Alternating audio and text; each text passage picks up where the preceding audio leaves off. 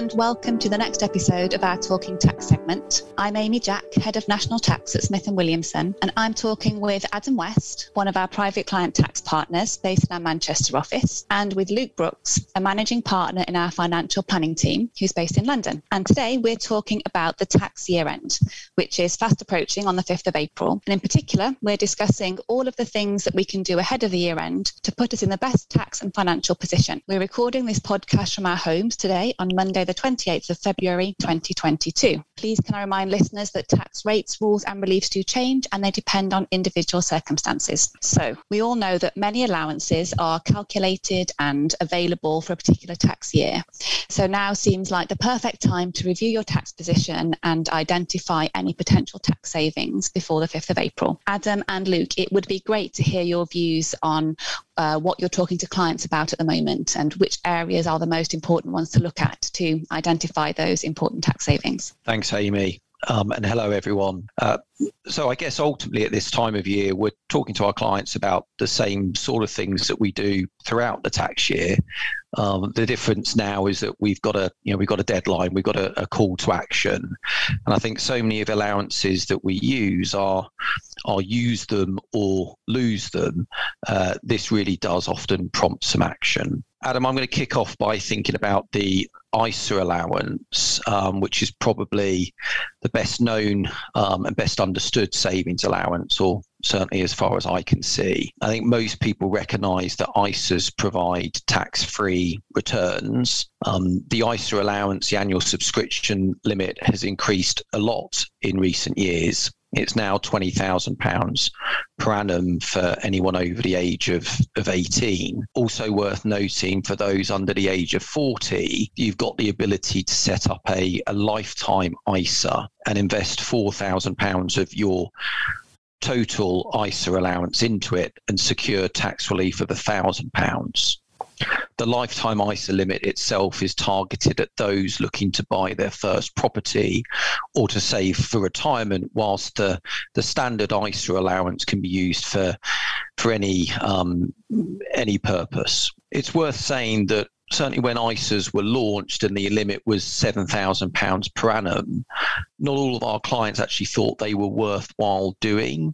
I think we've come to realise that sort of saving into an ISA and leaving those funds to accumulate tax-free can build very substantial funds over the long term. Indeed, there are now a large number of ISA millionaires, so individuals that have used their allowance year by year, saved and invested efficiently, and have built sort of seven-figure pots that you wouldn't ever expect the taxman to be able to touch. Now, the ISA allowance is one of those use it or lose it allowances, so the 5th of April is very much a call to action if you haven't taken use of the allowance already. One of the key decisions around ISAs is whether they should be used to invest in cash or to invest in stocks and shares.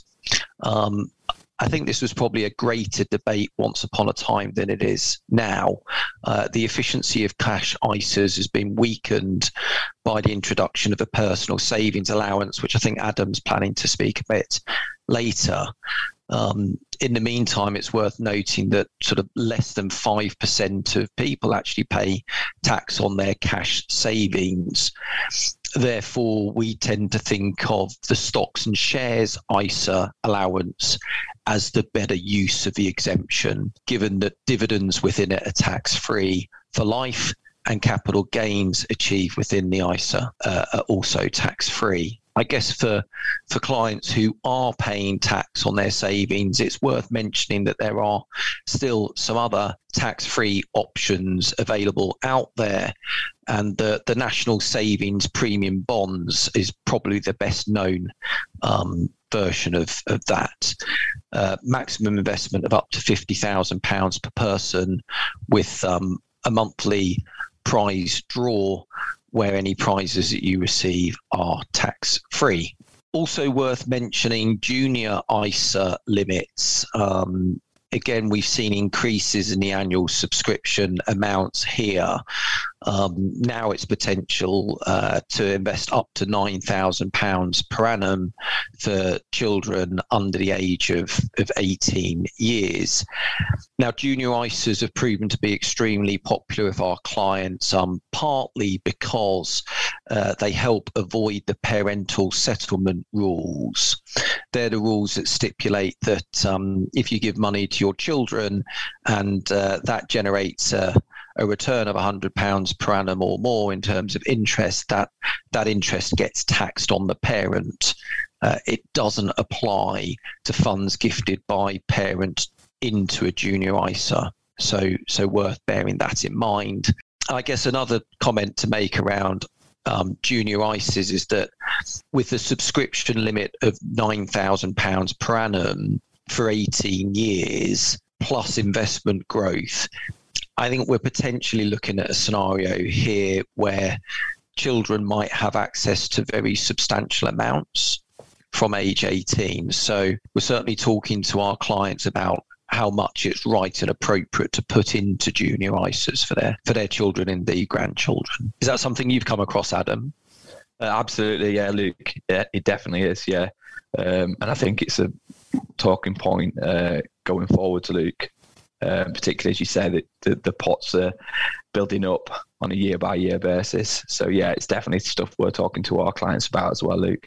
So moving on from ISAs, I guess probably onto the best known savings vehicle, but perhaps not the most fashionable, the pension. The reality is that pensions are still an incredibly tax efficient way of saving, whereby tax relief is given at your highest marginal rate of income tax on the contributions that you make.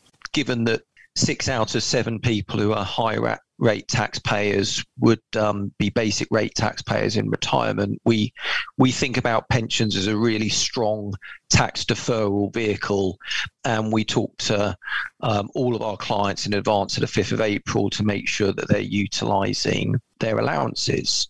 The maximum contribution is dictated by the lower of what's known as an individual's net relevant earnings. That's effectively their earned income, so from self-employment or employment, and the annual allowance. The standard annual allowance at the moment is £40,000 per annum. So for anyone with earned income below that amount, crudely they're restricted to investing 100% of their earnings into a pension and claiming tax relief on that amount. So someone earning, say, £20,000 per annum, they can pay £20,000 into their pension and claim tax relief at 20%, whereas someone earning more than £40,000 needs to think about the annual allowance. Before I walk you through that rule, it's also worth mentioning that there is a de minimis limit, so an amount that non-earners can save or have put into a pension each year. That limit is £2,880 net, £3,600 gross after the addition of £720 basic rate tax relief. That's commonly used by our clients for non-earning spouses, but increasingly for children and grandchildren. Thinking about my comment earlier around junior ISAs, where access becomes available at 18, I've got a few more clients now who prefer the idea of a pension where the assets will be tied up until the child or grandchild hits their late 50s. In terms of the annual allowance itself, as I said, it's at £40,000. That's the standard limit. Once you're lucky enough to earn more than £240,000 per annum from all sources, the tapered annual allowance starts to bite. In short, what happens here is you lose £1 of your annual allowance for every £2 of income above £240,000 in a tax year. What that means is that your £40,000 limit will taper slowly down as you earn more, but not below another de minimis limit. So for anyone earning more than £312,000 gross, then a tapered annual allowance figure of £4,000 per annum will apply. I think what I'm finding amongst my client bank is more and more individuals impacted by the tapered annual allowance. And it's worth mentioning that for those individuals that want to be able to invest more than the standard annual allowance or their own tapered annual allowance, we still have carry forward rules available to us. In short, what they say is once you've made full use of your current year allowance, you can unlock and make good previously unused allowances from the previous 3 years. So in the current tax year 2021-2022, we can look back as far as 2018-19 to establish whether there's any unused allowances to take advantage of. Couple of caveats around that, though. Firstly, you must have had a pension plan in place in the year that you're carrying forward.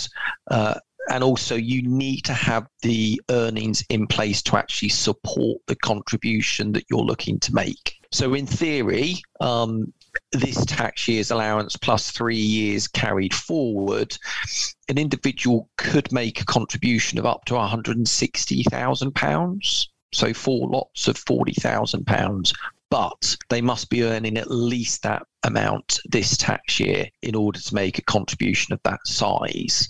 We do find some sort of strategic planning works well at this time of year. So if you've got 4 lots of 40,000 to use, but perhaps not the cash flow or the income to support it all, what you can do is make use of the current year allowance in full and then sort of go back and specifically target the 2018-19 allowance before it's lost. The reality is the rules around pensions are complex. This is one of the areas I'd encourage you to take advice on. I'm assuming, Adam, you see that amongst your client bank. Yeah, I think I was just going to add, Luke, and you nicely covered it off at the end there, that there's so many different things in play in terms of annual allowances, lifetime caps, restrictions for higher earners, that this is definitely an area where you can quickly fall foul of some quite penal tax rates if you don't get the contributions and the figures correct. So absolutely, this is definitely an area where you should take advice before contributions are made. So Adam, I think you're going to start thinking about tax bands now. Yeah. So what do we think about from a tax perspective at this time of year, or really kind of throughout the year, I suppose? And really, we're looking at kind of sharing assets and income between spouses. So you touched on it before, Luke, in terms of the personal savings allowance, and there's also a starting rate band of £5,000 for savings income, subject to people's total income, and everyone also has an allowance of up to £2,000 for dividend income. So savings and dividend income falling within these bands are taxed at 0%. The personal savings allowance, which is £1,000 per year for basic rate taxpayers and £500 per year for higher rate taxpayers. So spouses and civil partners should review their holdings of assets and ensure that the tax is being paid by the right person. Similarly, gifts to charity. So if you're a 40% tax rate payer or an additional rate taxpayer, you may be able to claim tax relief on gifted donations you've made to charity. So similarly to what we've just been talking about, spouses should consider making that contribution if they've got the higher marginal tax rate, so it's more tax efficient. You can also gift quoted shares or an interest in land to charity. This has the advantage of income tax relief being available on the market value of the assets, as well as the disposal being exempt from capital gains tax. From a capital gains tax perspective, as gains are only ever taxed when the asset is sold, you do actually have some control over whether to pay it or not.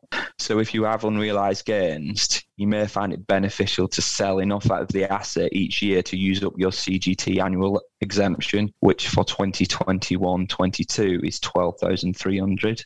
So assets can also be transferred between spouses tax-free, which can help to use up both spouses' annual exemptions and capital losses. Also, crystallising unrealised losses to offset against gains may also be an option. So you should review your asset portfolio and consider selling assets which are potentially standing at a loss or making a negligible value claim. so to set off these losses against potential gains in the year. So that's spreading assets between spouses. Also, it's potentially tax beneficial to spread assets between spouses who have permanently separated. So if you have permanently separated from your spouse during the current tax year, you may want to consider dealing with transferring the assets prior to the 5th of April 2022. This is because assets can pass between separated spouses without capital gains tax in the year of permanent separation, whereas transfers taking place after this deadline may attract CGT.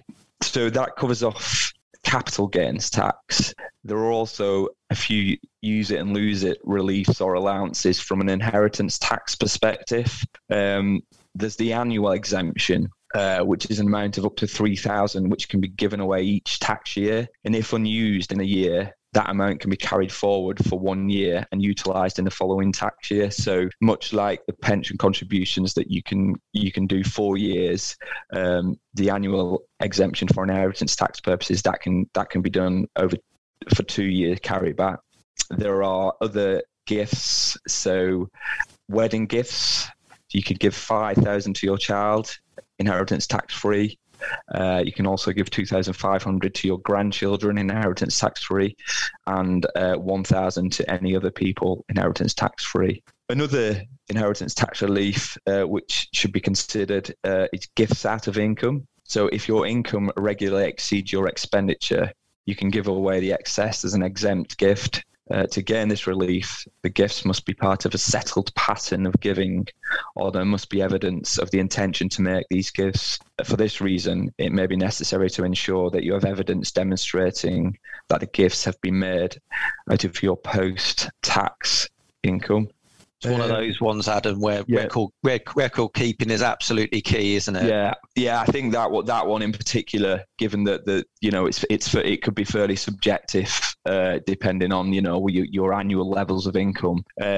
So that's definitely one where it's very important to keep records, and that's what we'd advise our clients on doing. I think probably back over to you, Luke, on anything. Yeah, I was just going to make some comments around the sort of tax planning. This is probably the area of my job that I enjoy most, and certainly the bit that I think we do so well at TS&W, Tilney Smith and Williamson, that sort of financial planners, accountants and investment managers looking at clients' tax outcomes together. For me, Adam, this is the time of year that we'll sit down, we'll review a client portfolio. Have we used the annual capital gains tax exemption? If not, are there assets which we can switch in to use something?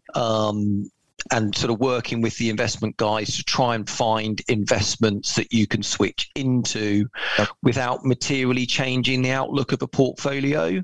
It's probably easier to do with a fund or an exchange traded fund than it is a single stock. But yeah, not uncommon to switch from one US equity tracker into another to bank that annual exemption. And frankly, you do that across two spouses year in, year out, can make a really material difference to the overall tax outcome. I guess also worth noting that we're seeing more and more clients being prepared to pay some capital gains tax now, for fear of tax being higher in the future. So, part of the conversation we're having with clients as we run up to, tax year end budget, we've got this constant chase of what tax legislation might look like next. So definitely seeing some clients with a greater willingness to pick up a tax bill now, and particularly topical on the 28th of February, given what's happened in Ukraine over the last week. News like that's not great for markets, and I suspect that there'll be a few of our clients sitting on market losses right now that they might not have been a month or two ago.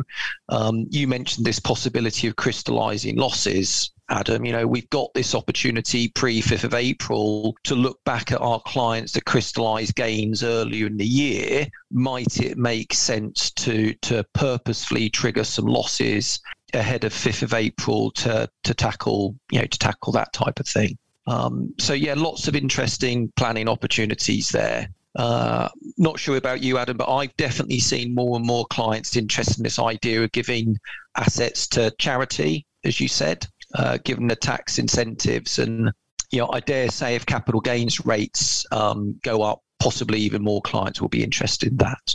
Yeah, definitely, Luke. I'll just touch on the current tax rates in terms of capital gains tax and people more willing to pay tax. And we tend to see that around kind of transactions.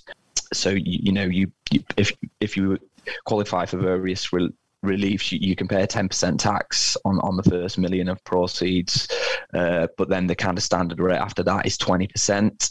20% is actually a fairly low tax rate, and as you said, Luke, there's a willingness to pay 20% tax now with a fear of CGT potentially going up in the future. It's highly unlikely to go down. So we speak with clients regularly around paying 20% tax, and there are also various elections where you can accelerate tax charges and suffer current tax rates. So we spend a lot of time speaking with clients around future tax rates, and I think we might come on to that a little bit later. Well, thanks. You've given us lots to think about so far. I think it's also worth pointing out that some people might benefit more than others potentially from some of your suggestions. I'm thinking in particular those people that fall within what some people call the 60% tax trap, which is, I suppose, if you earn over £100,000, then your personal allowance is tapered or gradually reduced until you get to somewhere just over £125,000. So between those levels of income, the combination of the 40% tax rate plus the reduction in personal allowance gives an effective tax rate of 60%, which is much higher than the highest rate of 45%. So I guess if you're in the position where tax planning can help reduce a bit of that's tapped at the 60% rate, then it's more valuable to you. So I just wondered whether you agreed with that, and what's likely to have the biggest impact for taxpayers in that sort of position. You're spot on, Amy. You're quite right. I guess I spoke about the efficiency of pension contributions earlier. For anyone who's in that sort of 100 to 125,000 bracket, that 60% tax trap can be unwound by paying a pension contribution. Ultimately, usual rules in terms of contributions apply, and of course, if you're going to invest the money in a pension, you've got to be prepared to give up access to it until retirement. But certainly in my experience, that motivation to get a 60% tax kicker on contributions in that band of earnings has made it that bit more attractive. Adam, I guess the same applies to those charitable gifts that you were talking about earlier. Yeah, exactly. Yeah, so it would apply to charitable gifts in the same way that it would apply to pension contributions. So if you're in that bracket that Amy mentioned, then you're looking to try and reduce your net income to below 100,000, such that you're still getting the benefit of your personal allowance. So that pension contributions is a good one. Gift aid is a good one, and they're both pretty easy to do. You can transfer income generating assets between spouses and civil partners. Alternatively, you can look to invest in assets that generate capital growth rather than income. So there are a number of things that you can do, and clients are always open to having conversations around this, because I think, Luke, you'll come across the same thing when a client is potentially getting a bonus, which a 20 grand bonus, and they already earn 100k, and you tell them that all 20 grand is subject to tax at 60%.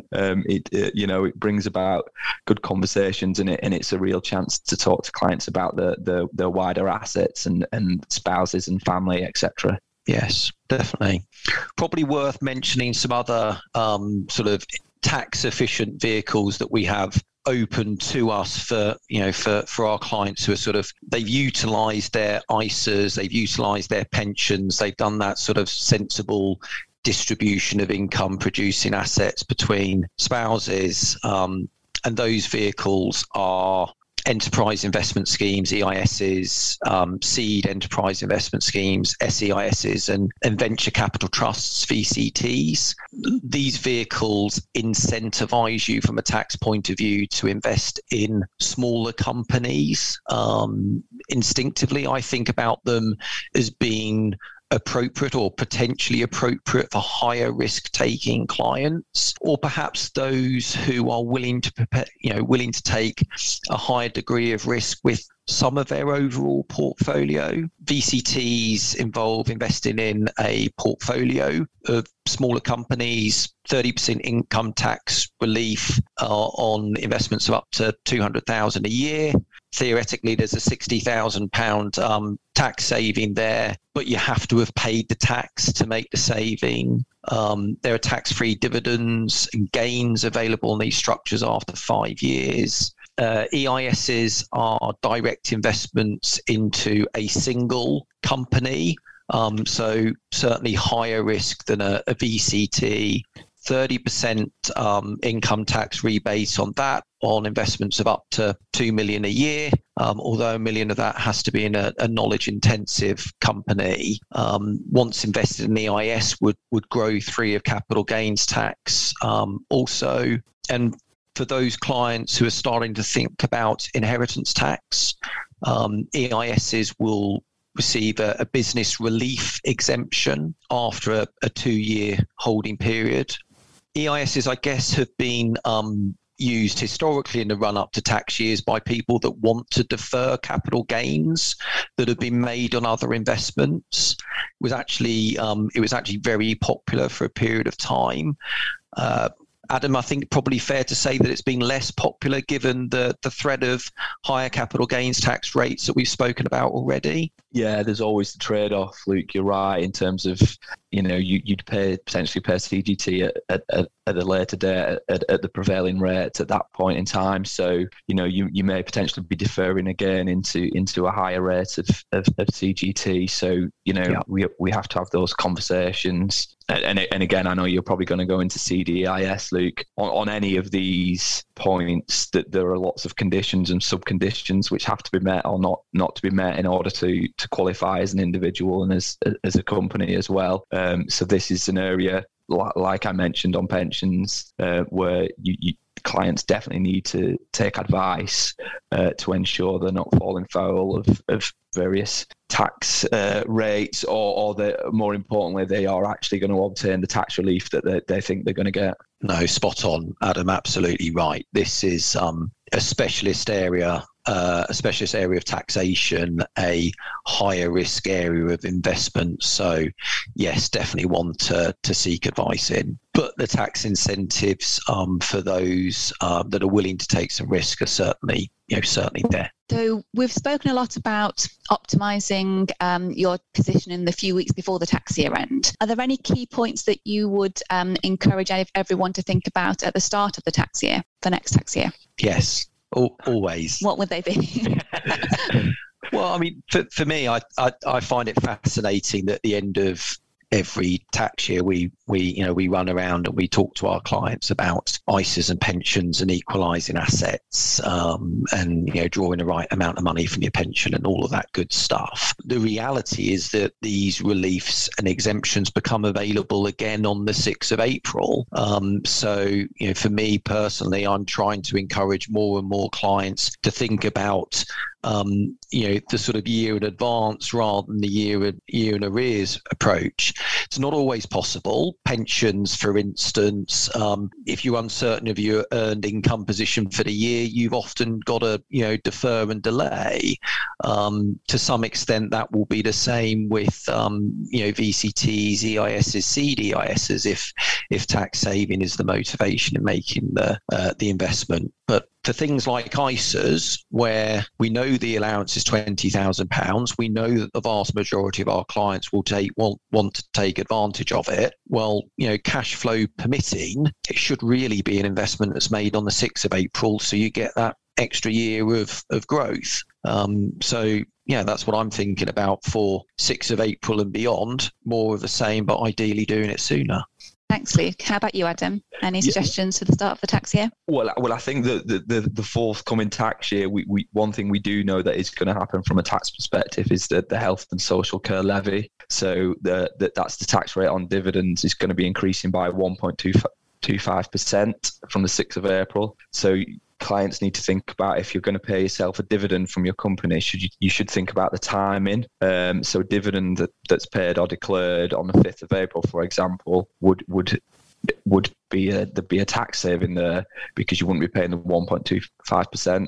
I should caveat that with the fact that if you do bring that dividend forward by a day, then that will fall into the current tax year, and therefore you'd be paying the tax and reporting the tax on the tax return a year earlier. So they need to be matched off, and there's also the company's position as well to consider there. So that's definitely a conversation we've been having with clients over the last few months, and no doubt we'll have a few more over the next few weeks until the 5th of April has passed.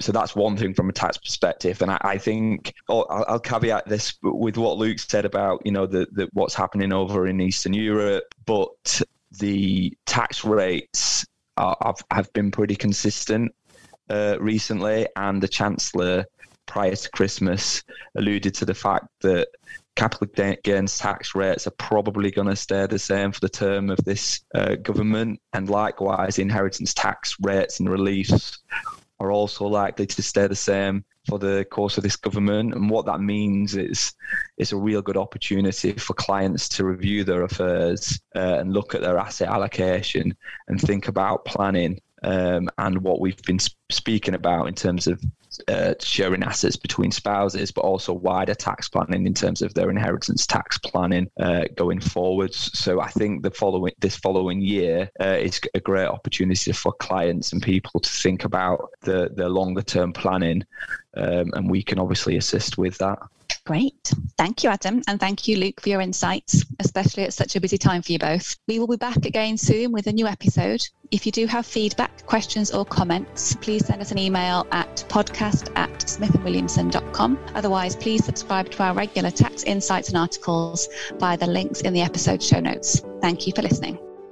This S&W The Pulse podcast is of a general nature and is not a substitute for professional advice. No responsibility can be accepted for the consequences of any action taken or refrained from as a result of what is said. The views expressed are not necessarily those of the presenter or of Smith & Williamson or any of its affiliates. No reproduction of this podcast may be made in whole or in part for professional or recreational purposes. No action should be taken based on this podcast, and we accept no liability if we change your views on any of the subjects mentioned. Tax and government legislation that is prevailing at the time is subject to change without notice and depends on individual circumstances. Clients should always seek appropriate tax advice before making decisions.